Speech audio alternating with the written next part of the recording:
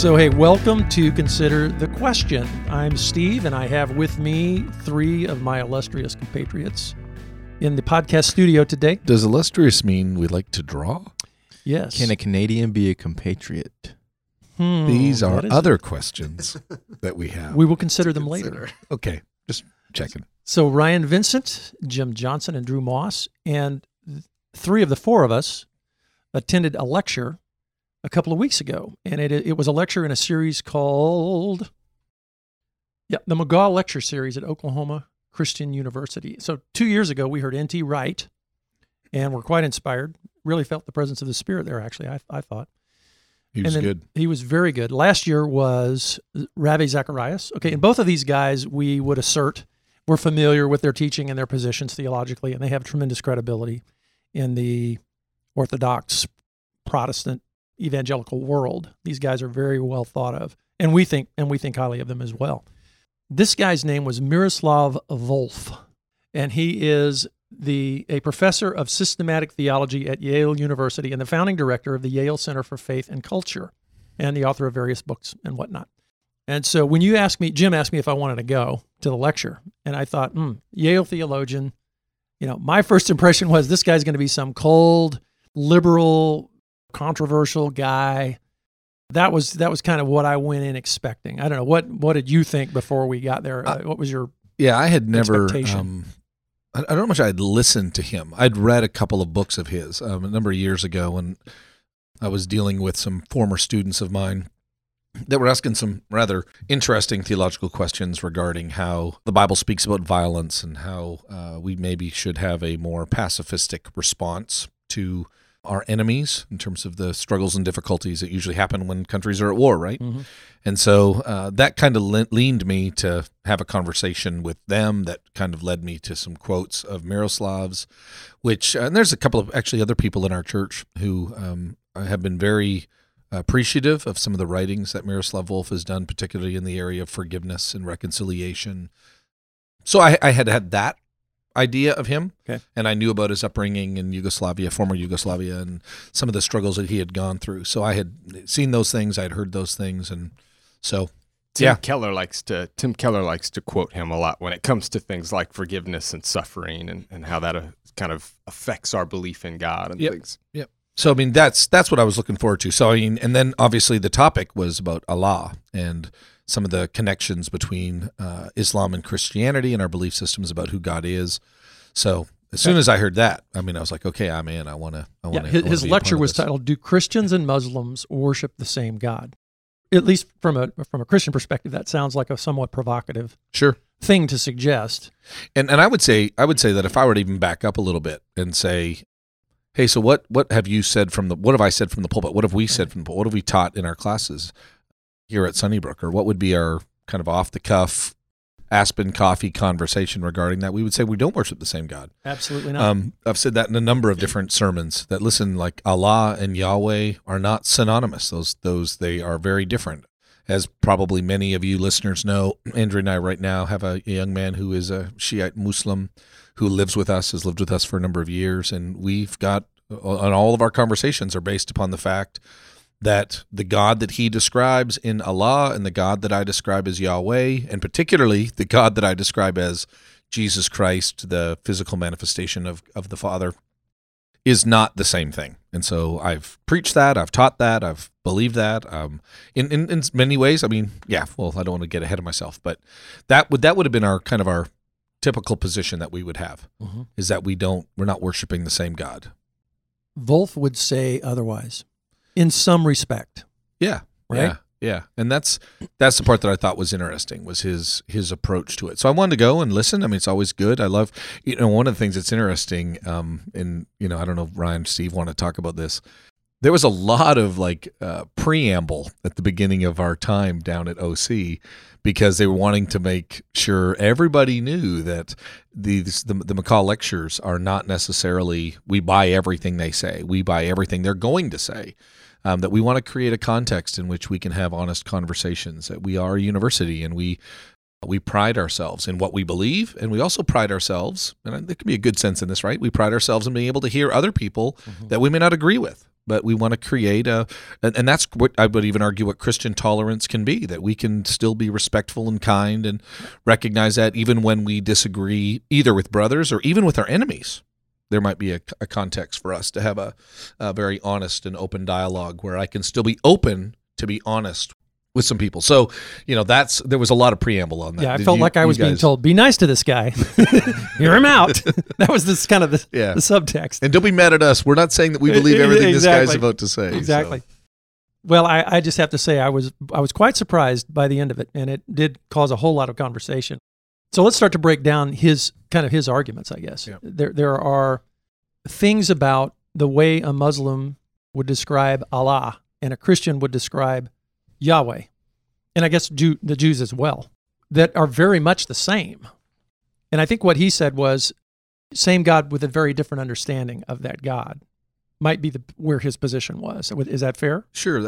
I would say that's somewhat fair. He begins, and we should probably have a link so that people can hear exactly what he said, because as much as I think we're going to be able to accurately present his material, we're not here to necessarily argue with him. I mean, I wish I could ask him some questions, but he's too important for us maybe, or something like that. Although he's very humble, I bet he would even give us the time, to be honest with you. But I think we're going to be able to accurately represent him. And so there's kind of one of the fundamental questions, which I'm usually not addressing when I say my Muslim friend and I worship different gods. Mm-hmm. What I'm trying to say there is more than what Miroslav Volf was trying to say, and especially at the beginning. At the very beginning, he is talking about the existence of, so let's call it the object, the existence of this being, the divine. And so that object that exists, okay, independent of us, mm-hmm. What is it that we as Christians, and then obviously, the three major religions of the world that kind of ascribe to this concept would be Islam, Judaism, and Christianity would kind of have this concept. And so his number one thing, his opening statement is that we do worship the same God, and then tells us all, to breathe. And I felt myself down. I felt myself bowing up when he said that. I'm like, what do you mean? And we'd been warned that was going to happen. So it was fascinating. And I loved, here's the part that I thought was interesting. He said, okay, now here's why I believe this. And then I said, okay, I'm going to listen to you. And so his point is this. Miroslav argues that the essence of how we understand the divine, and I'll just use that. So Allah, Yahweh, okay? The way that we understand the divine is, almost exact in this sense, that we believe that the creator is distinct and other than the created. Which is not the same in all world religions. No, and that's why it's not everybody worships the same God. Right. He would fundamentally say, no, that's not true, actually. The Buddhist, the Hindu, all the other pagans, pantheists, whatever. Yes. Baha'i, I don't know. Panentheists. Every other world religion does not worship the same God. But he would say that Islam, Christianity, and Judaism, they would all worship the same God, in the fact that there is truly something that is other than the created universe that we are trying to understand, that we are trying to articulate, that we are trying to follow, that we are trying to, follow the teachings of or from, whether or not you believe it's Moses and the prophets, or whether you believe it's Muhammad, or whether you believe it's Moses and the prophets and Jesus and the apostles. So in our theology program, we would have called this the above the arch concept. There's creation, and then there's that which stands apart from creation that is beyond our ability to truly fathom and understand. One line that I loved, and Drew, you missed it, and you really... I did. Yeah, I wouldn't do that again if I were you. All right. Okay. But one of the things I loved that he said, if you were to make a list of everything, I've never heard this before, if you were to make a list of everything in the universe, and, literally cups, chairs, cars, trees, skies, clouds, and people, you were to dogs, you would list everything in the universe that exists. And then you were to say, okay, wait, you should add God to that list. And he would go, well, no, God doesn't belong on that list. That he is, in essence, like completely other, like he's not a thing. And that is a fundamental difference. Just that he stands outside of the universe, outside of space and time and, and all that. So he's not one more thing. And that's what he kept saying. He's not one more thing. Mm-hmm. And so, again, the beginning premise that he had was, and to me, I don't even know how to debate this, because I think it's true. Islam, Judaism, and Christianity all believe in what is known as the creator-created distinction. And he says, for that reason, we're trying to describe the same object, which is, again, to what Miroslav would say, is that is not true in Hinduism and Buddhism. It's not true in panentheism and pantheism. So, and here's my, I mean, as you said, I wasn't there, so I didn't get to hear the full explanation. But this is the thing that, as my back gets bowed up, like Steve said his did when he first heard this. My question, I get what he's saying, because these three religions, the monotheistic religions, are distinct from others in this fundamental, that God is other, that there's this one God who is other. And so that's what in essence brings us to be worshiping the same God. My question is, like, why does he draw the line there, as that's what makes, why doesn't he, because there are other huge fundamentals to Christianity, right? Sure. The triune nature of God, namely that Jesus is God. And so why does Volf get to draw the line at, this is how many fundamentals have to match up before a religion is the same? Why can't I say Hinduism believes in a deity and Christianity believes in a deity? I'm going to draw the line there. Therefore, that's the line. Therefore, they worship the same. And he goes, no, Volf would say, no, that's not the line. The line is here. And I would say, actually, if we're moving the line down, why don't we move it to the New Testament line, which is Jesus is God, and say, Islam, if Islam does not agree with that statement, then it does not worship the God that I worship as described in the New Testament. You know what I mean? No, I said, I didn't get to hear him talk through that. But I think it's a great question. And this is why I thought this was interesting too, is he describes in his lecture that one of the first things that we need to do as followers of Christ, particularly. So he is a Christ follower. He is a Christ. I mean, he's Orthodox. Yes, Orthodox Christ follower. In the end, I thought, this guy, I'm okay with this guy. Yeah. In the end, but you kind of got to wait for it. You got to wait for it because there's some stuff that you have to work through, and a little bit of it is because his context is different. I mean, no one else is trying to be at Yale University and trying to be this cultural bridge between different ideas and truly different religions. And so as I was listening to him, I thought to myself, okay, I need to ask, like, what is the reason for this? Like you've asked, why to draw the line there? Yeah. And it really depends on what he's trying to accomplish. So a word that we would use, now, again, for those of you on the podcast, you might not know this word. You might have maybe heard us say it a couple of times, but the word would be polemic, right? Which is kind of an argument against, okay? So there is a polemic. So, and these are really true in the Bible. To use a quick example, just recently we went through a series on Wednesday night talking about the kings and the prophets and what God was doing during that time in Israel's history. And the prophets were arguing against, that's their polemic, right? They were arguing against the worship of Baal. They were arguing against idolatry. And so it's in that context that they say, why would you trust Egypt and their gods over our God? It's not just why would you trust Egypt or why do you not love God? It's why would you? And so you have to understand, like, what are you arguing against, right? And so without that, you're hearing half of a conversation. So you're listening to one side of a telephone conversation. And so to just listen to Miroslav Volf or whoever and not pay attention to why they're arguing and what they're arguing against or what is the reason for this? Why did they draw the line there? Okay. His reason. Now, again, I can't argue this because, again, in the same thing, I don't think I can argue against that, right? The other thing I can't argue against is why he's arguing. And what Miroslav Volf is interested in, growing up in former Yugoslavia, growing up in a torn civil war where Muslims and Christians are fighting against one another and have been for hundreds and hundreds and hundreds of years, he is trying to find bridges of reconciliation between two diverse and antagonistic against one another cultures. And so he is trying to look for common ground and then build bridges from common ground in order to peacefully coexist. Yep, so I think he has, I mean, I would hope, he didn't really talk about this necessarily, okay, and I'm not going to fault him for it, but he wasn't, hey, let's talk about how to win Muslims over to Christianity. And to be fair, there really wasn't time. Oh, sure. To go that far with the conversation. There was a lot to say, and he had, 45 minutes to an hour? Yeah. So you just couldn't get there. So the conversation isn't, I mean, and by the way, the evangelistic concerns that we have are important. So we do need to ask the question, how do we win Muslims to faith? And if we worship the same God, then why would they even need to change, right? So that's a soteriological or a salvation type question, right? And he's going, that's not what I'm asking. So he draws the line there, Drew, saying that there is enough in common for us, and not just in the object itself, creator, created. And so creator, and we line up on that. Yep. But then he would even say some of the basic characteristics of the divine. Yahweh, Hero Israel, the Lord our God is one. That was his next assertion. He says his divine nature, his divine character, the unity of God. That they're the unity of God, but even in terms of the sovereignty of God, that there's enough of those things that line up together that he would argue that there's a similarity.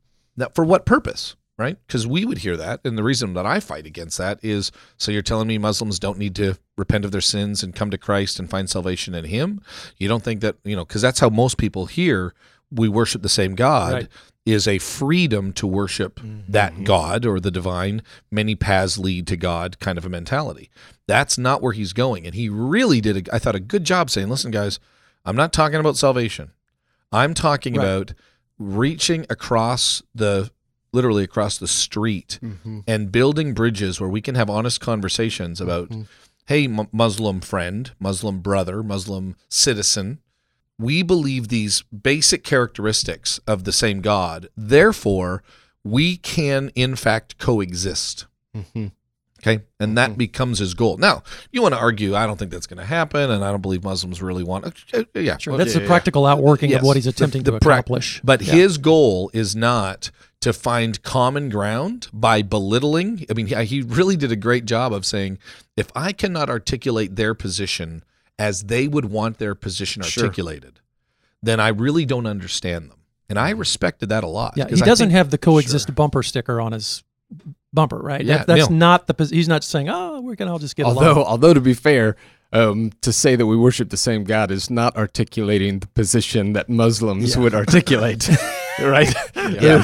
So that's not which, and I do get, so he's not saying that Muslims are saved by worshiping Allah. No. He's not saying they're fine, they're good. He's saying that our conception of God has commonality. Yeah. And so this whole idea of other is where he started. Then he went to the unity of God.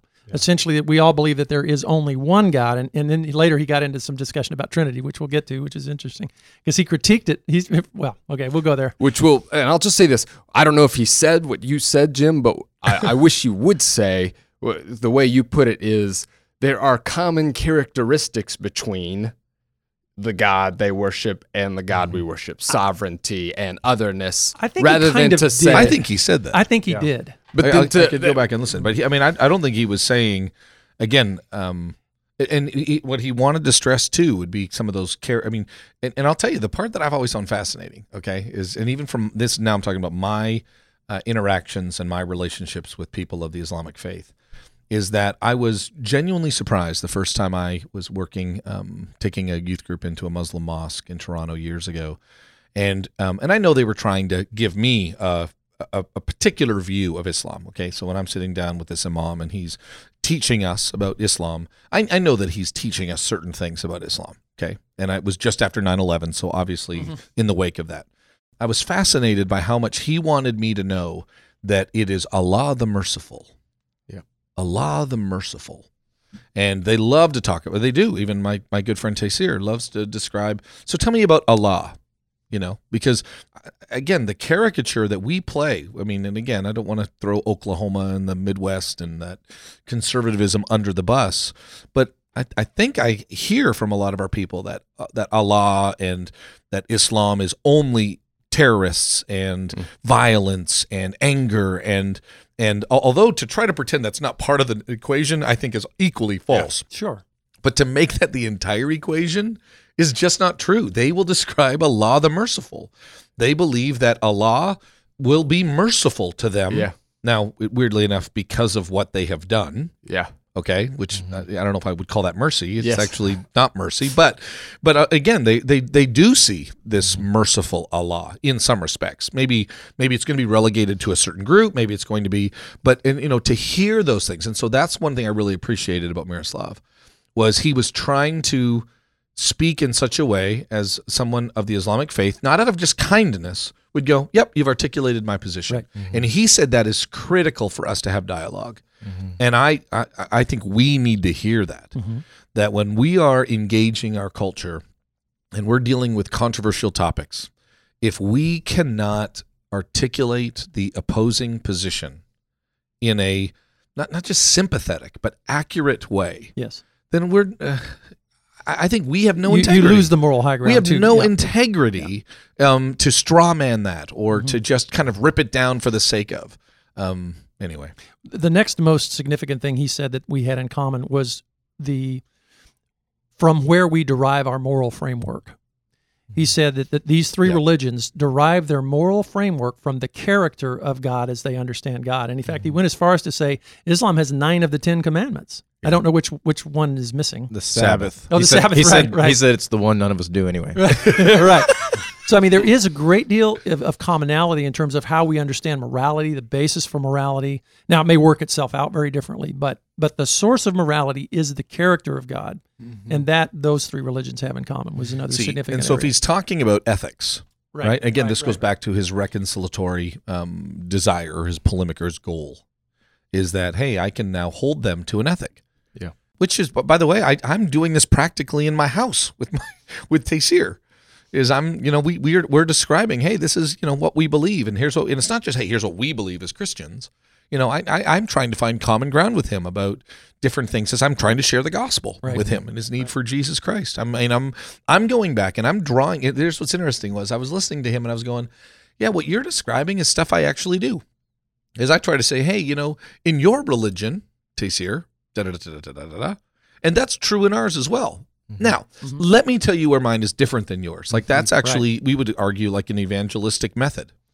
So, either we're talking about two totally different things, and what he is underlining is that there are a lot of similarities in the object we're describing, particularly the distinction between creator and created. And then number two, that our ethics are derived from the character of the divine. And in that sense, we're all the same. And Ryan and I were in the lobby after the lecture, and he asked, I thought, an awesome question. Who was the God of Hagar and Ishmael? Yahweh. So they do biblically derive from the same point. Now, it's somewhere, with Muhammad, things took a different turn. Sure. Right?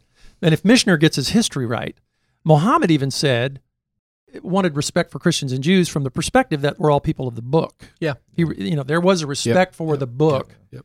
at the inception of Islam. Yep.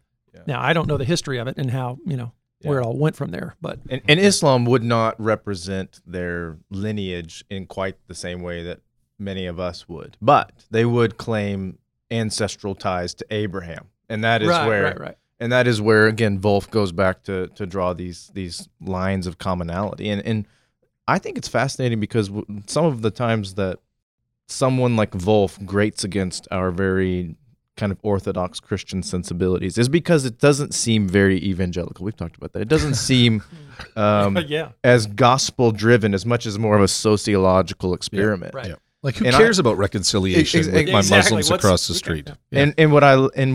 I think if I could dig another layer below, if he could speak for 3 hours instead of 1, I think he would say this is foundational to an evangelical context, where now you can sit across the table with a man named Taysir and say, no, all truth is God's truth. And so I am going to find what's true in your system of thought and affirm that.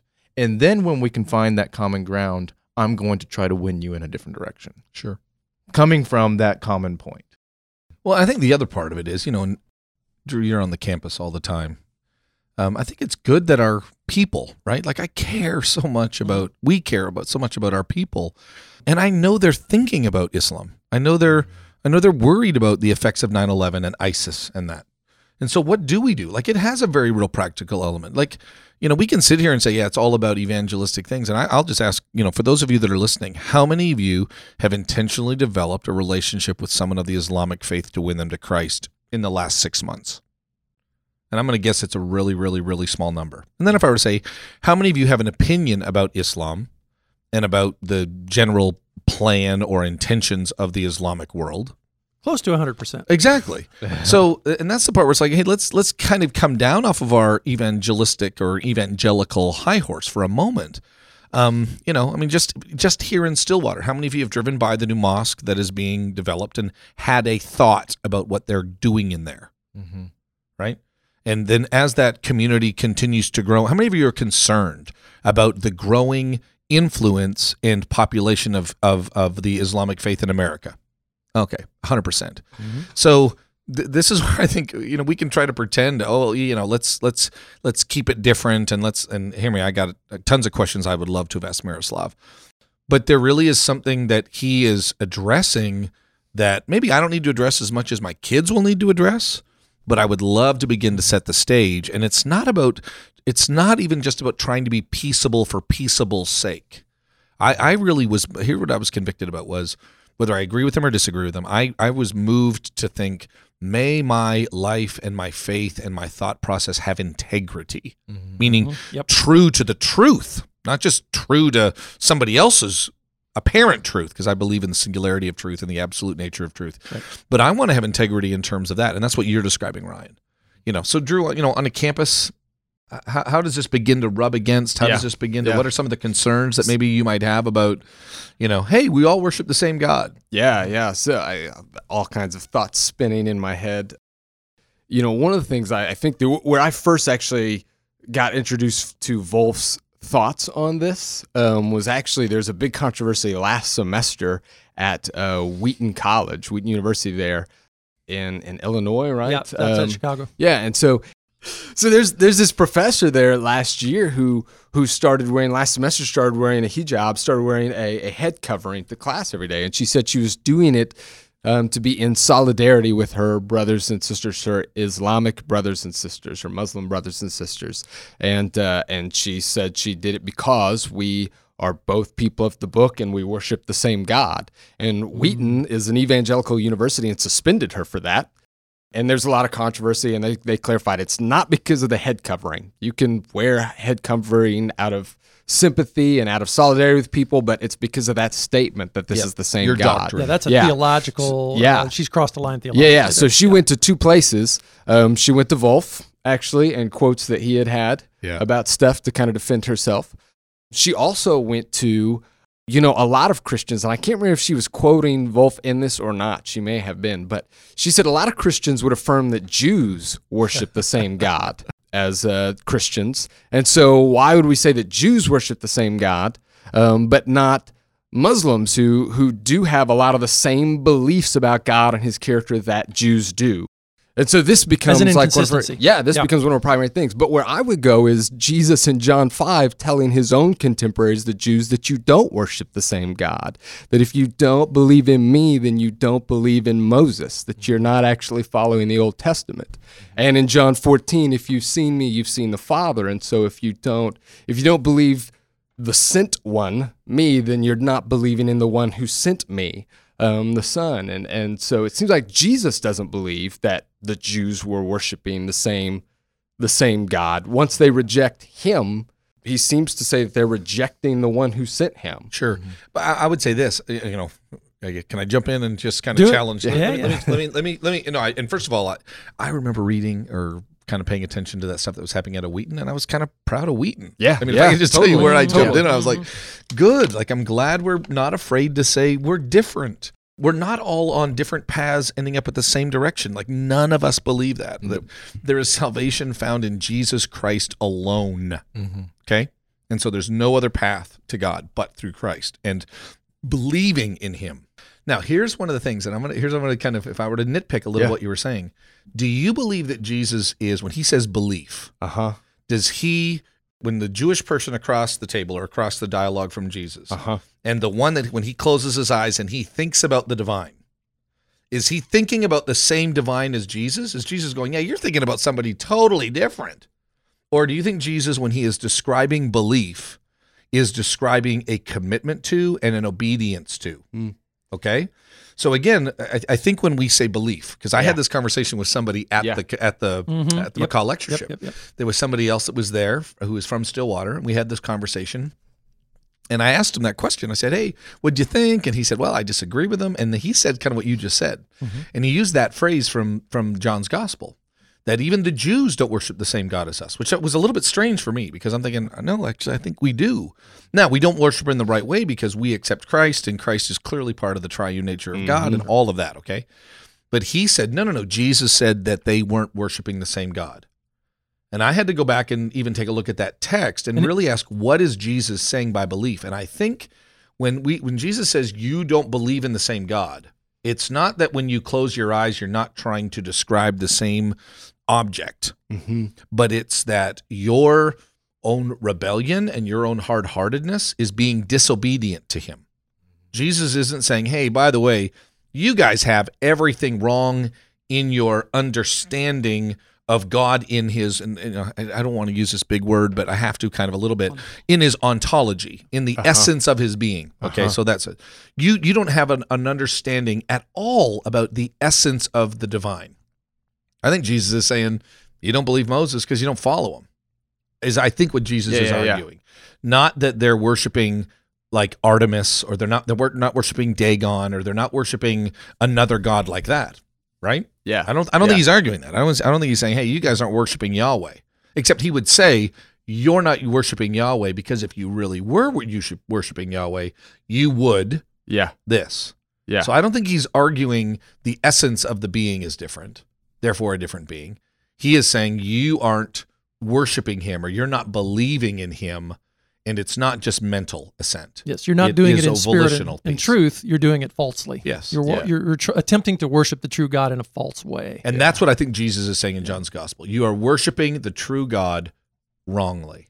And I think there's some truth to that. I got all kinds of things in my head, but I think that there's it's probably true. Just let your I'll just say it. Yeah. So I don't know how I do believe in John's gospel. Belief has a lot to do with our actions and our follow through. Sure. I don't know how I don't think John or Jesus divorces the two to say you can have a right mental belief and not a right physical belief. I think those are so much tied together that he would say in the end, it's either belief or not belief. And so if I describe to you the flying spaghetti monster and I start listing enough of, if I start listing enough, the flying spaghetti monster is merciful and the flying spaghetti monster is full of grace and he's sovereign. If I just list enough characteristics, are you essentially worshiping the same God as Yahweh, just in a wrong way if I list off all the characteristics? Well, let me ask because if we're going to ontology, we would say in his ontos, he is actually different. When you remove the second person of the Trinity from the equation, and curse him, saying that he works by the power of Beelzebub, then that is a different ontological God, a different God in his essence. Yeah, and I by the way, yes. So I'm not going to disagree with anything that you just said. But what if No, I mean, I honestly, this is why I want to have this kind of a dialogue, right? Yeah. But let me ask you this. So I don't worship Yahweh, I worship Jehovah. So you use spaghetti monster. Yeah. So I worship Jehovah, not Yahweh. Yeah. And he's merciful, and he sent his son to die. Yeah. Do I still worship the same God as you? Well, you do have the one that sent his son to die, at least. Sure. Does Jehovah include Jesus? But I'm saying that you had the whole idea of, you had spaghetti monster, and then you took everything else. So obviously you're not even proposing that the issue is the name. Well, I'd say the main issue is Jesus. That's the main issue. And then I guess what about saying, before Jesus though?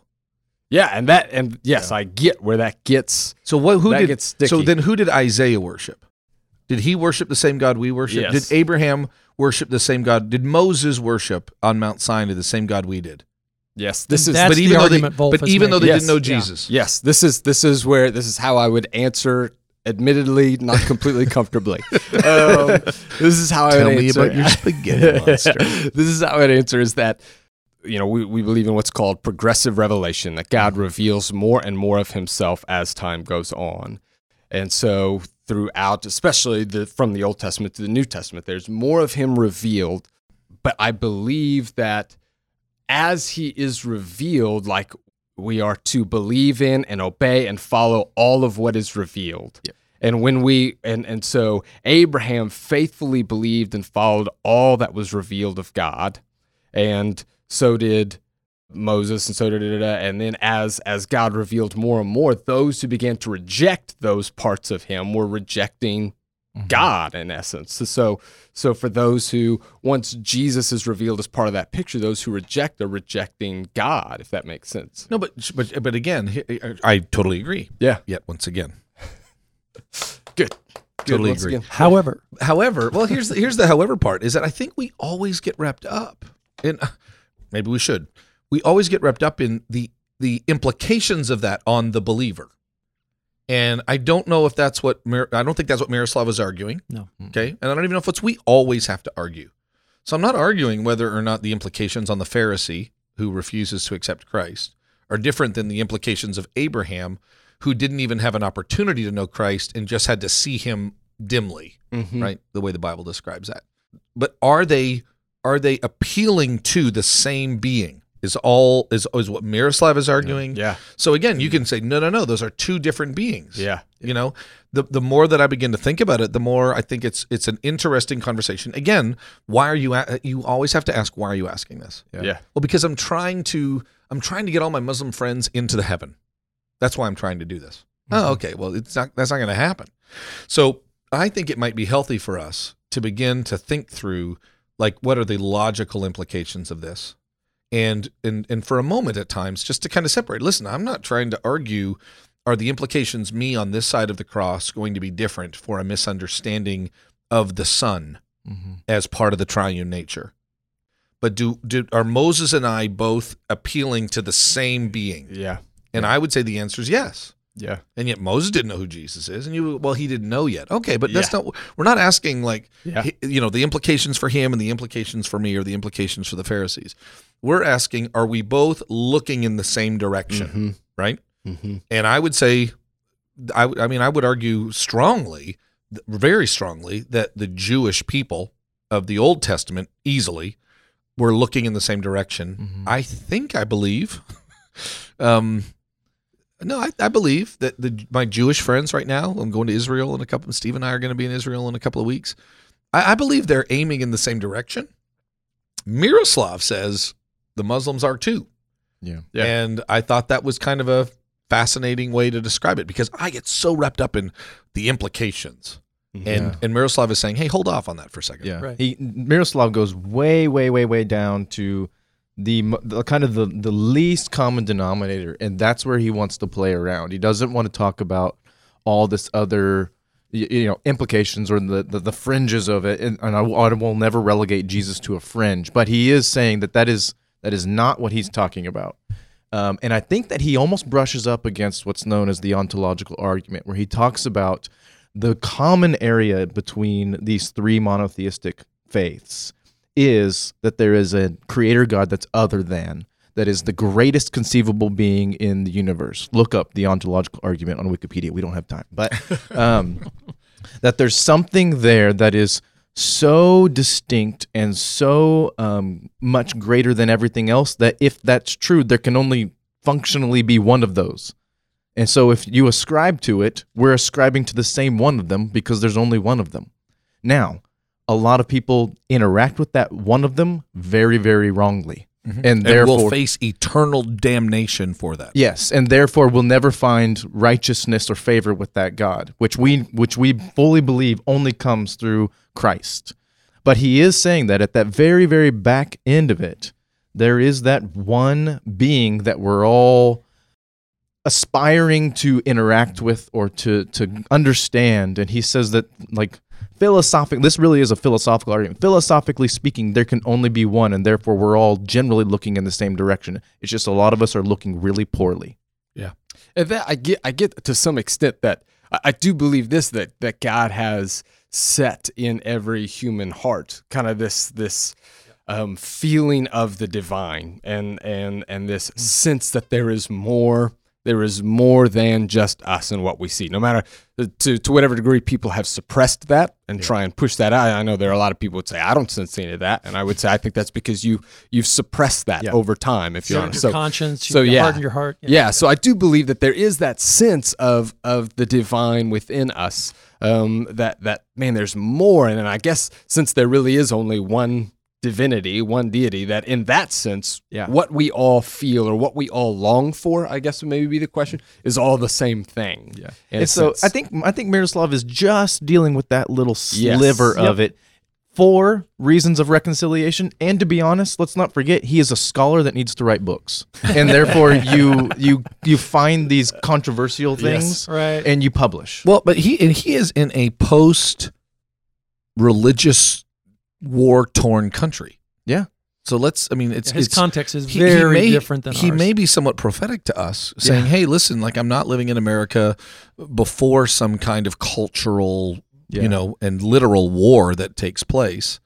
He gets to come along and say, "Hey, have you heard about Bosnia and Herzegovina? Do you know about this? And do you understand?" So, hey, I'm just telling you, you guys might want to think about how you can find some places where you're not killing each other and causing genocide.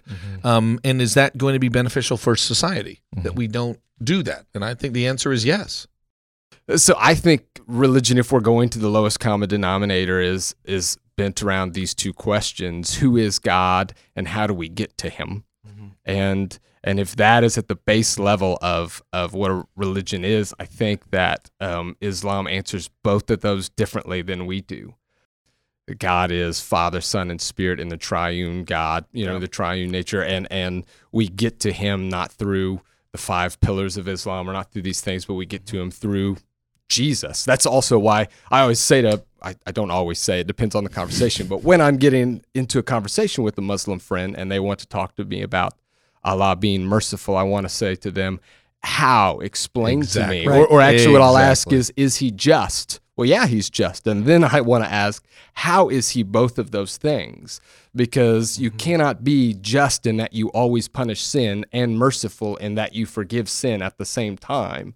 Forgive sin by not, just by ignoring by it. not being Yeah, just. yeah, By not being just. Exactly, Literally, exactly. like there is no penalty for it. That's right? that's what we have that they don't in Romans 3, that Yes. Jesus became the propitiation, took the punishment, allowing God to be both the just and the one who justifies those who have faith in Jesus, And by the way, So- Miroslav got there. Good. Yeah. They're good. In the end, he differentiated 2 things. One was the Trinity, the Trinitarian understanding of God, in which he actually gave a critique of how Christians often mishandle it, leading Muslims to conclude that we're polytheistic because we do such a poor job of talking about the unity of God in the way we talk about the Trinity. Yeah. It was fascinating to hear him talk about that. And the other one was salvation found in Jesus. And he was like, now here we're very different. Yeah. Yeah. So even his thesis statement, And we're that- right and they're wrong. Yeah. Yes. Like he's absolutely. he's exclusive with Yeah. that Yes, as well. yes. He is very quick to recognize that his thesis statement that Muslims and Christians are talking about the same God comes with a host of qualifiers around it. Oh, yeah, Yeah. yeah, yeah. And so he doesn't. I mean, I think he throws it out there at the beginning to get your ears open, but he will then back it way down and say, "No, this is exactly what I'm talking about." Yeah, you can peel the coexist sticker off your car. He's Right, not, right. it's not, hey, should I get a coexist sticker? Because I heard you listen to Miroslav Volf. Well, Miroslav Volf would not support the underlying tenets of the coexist bumper No. stickers. In I the thought you end- had to go. I am going. Okay, I'll so just as he's sleep leaving- better tonight. Thanks, man. So, As he's leaving, here's the part that I would say that yet Drew made a mistake on again, and he can kind of hear it as he's leaving. But here's what Drew did. Like Drew totally is looking at it from our perspective. He is not looking at it from like where are they looking at it. He's asking, are they getting it wrong? And I'm going, that's not really the question Miroslav was asking. Right.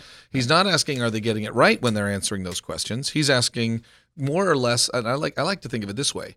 Like, are we looking in the same direction? Not are we seeing it the same way, but are we looking in the same direction per se?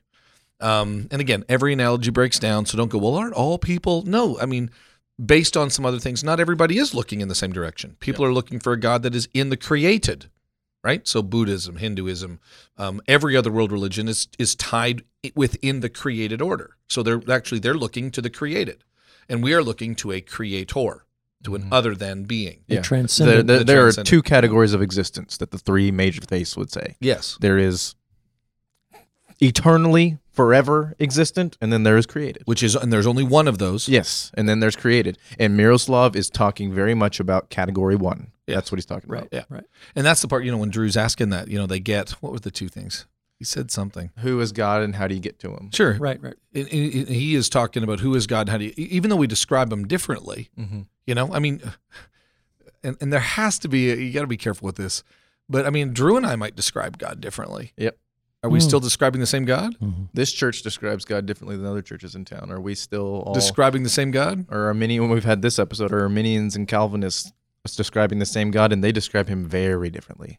Sure, but is it? Yeah, same I'm God. not arguing with you because if Drew were here, he would just be embarrassed.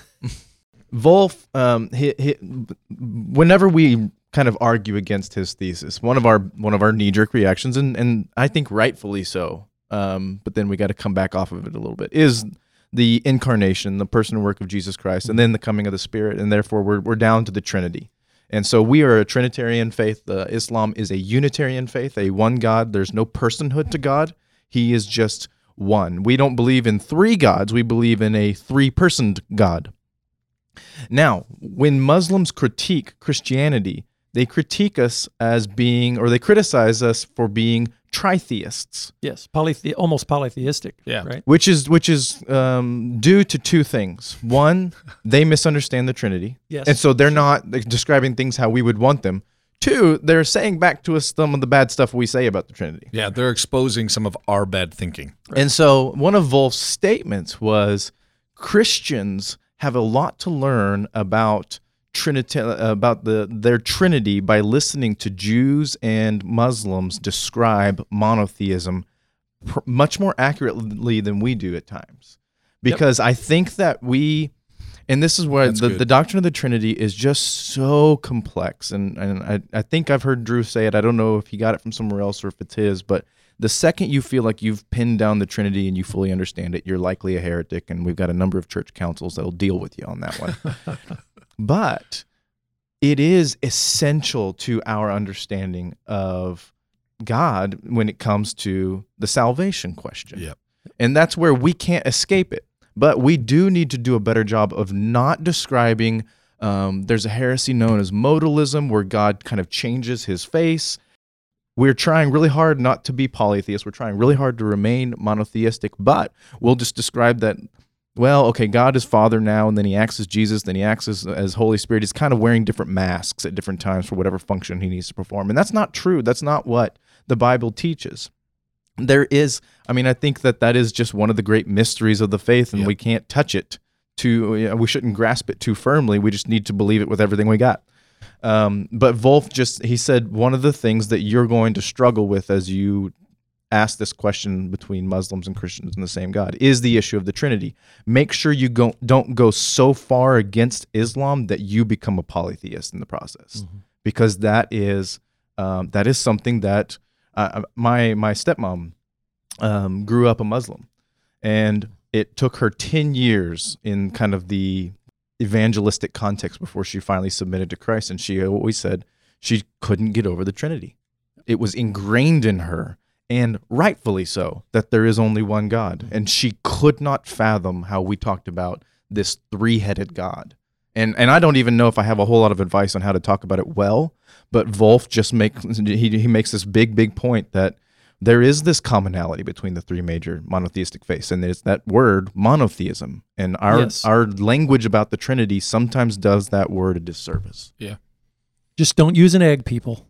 Yeah. Don't use an egg. Well, I mean, yeah, I think Steve's using the analogy, ice, water, steam, all of those things. Right. When we over-explain the Trinity, it creates a problem. I mean, one of the things that I've loved in my conversations with my Islamic friends is that particular question where I want to say they're very excited to talk with me about how much they appreciate Jesus.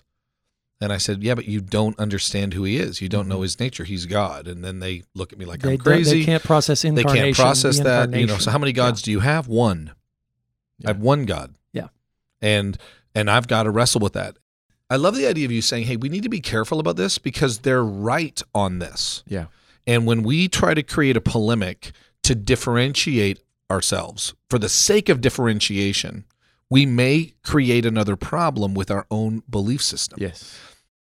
Maybe this one we could come back and talk about it later, or I'll just talk about it briefly. I've always been concerned over people's complaint against Islam that they're violent, that their God is about violence, that there's a lot of anger, that there'd be a holy war, and God would never. The one thing I know about God, I hear people say this all the time, the one thing I know about God is God would never kind of collect his people en masse and tell them to go and to destroy other nations for his name's sake. And I'm going, dude, you're a Christian pastor. How can you say that? You haven't preached Joshua in a while, have you you? haven't been in the Judges. I mean, so in the end, I mean, we literally want to differentiate. And by the way, there is a difference. Yeah. But when we just kind of say, oh yeah, we're so different, we're trying to create this difference, and we're a people of love, I think it's one of the reasons why our younger people are now having a real hard time with our book, is because we sold them on love at all costs. We've sold them on peace at all costs. We've sold them at kindness at all costs. Yeah. And in essence, we've created some real serious problems with our own text. Well, both the Bible and history would suggest, because it's a very checkered past in terms, you look at the Crusades and, so many things that have been done in the name of, quote, Christianity that were heinous. Yeah. And not God-directed. Not God-directed, yeah. I'm not even saying they all have been. Yeah, no. But you've got to be able to wrestle with that. And so whether it's the uniformed or the one nature of God, right? That's a critical piece that we might share. And even the fact that the God of the Bible, like, don't be afraid of the fullness of who he is. And trust the text to be the thing that reveals the 3-in-1 nature, or reveals the fact that God says this in Joshua and this is in Matthew, and we've got to deal with the complexities there. And with that, we'll say this hopefully has raised questions in your mind. If you have any questions from what you've just listened to, track one of us down, send us an email, call the office. Let's have a conversation. Thanks for listening, and we'll look forward to the next podcast.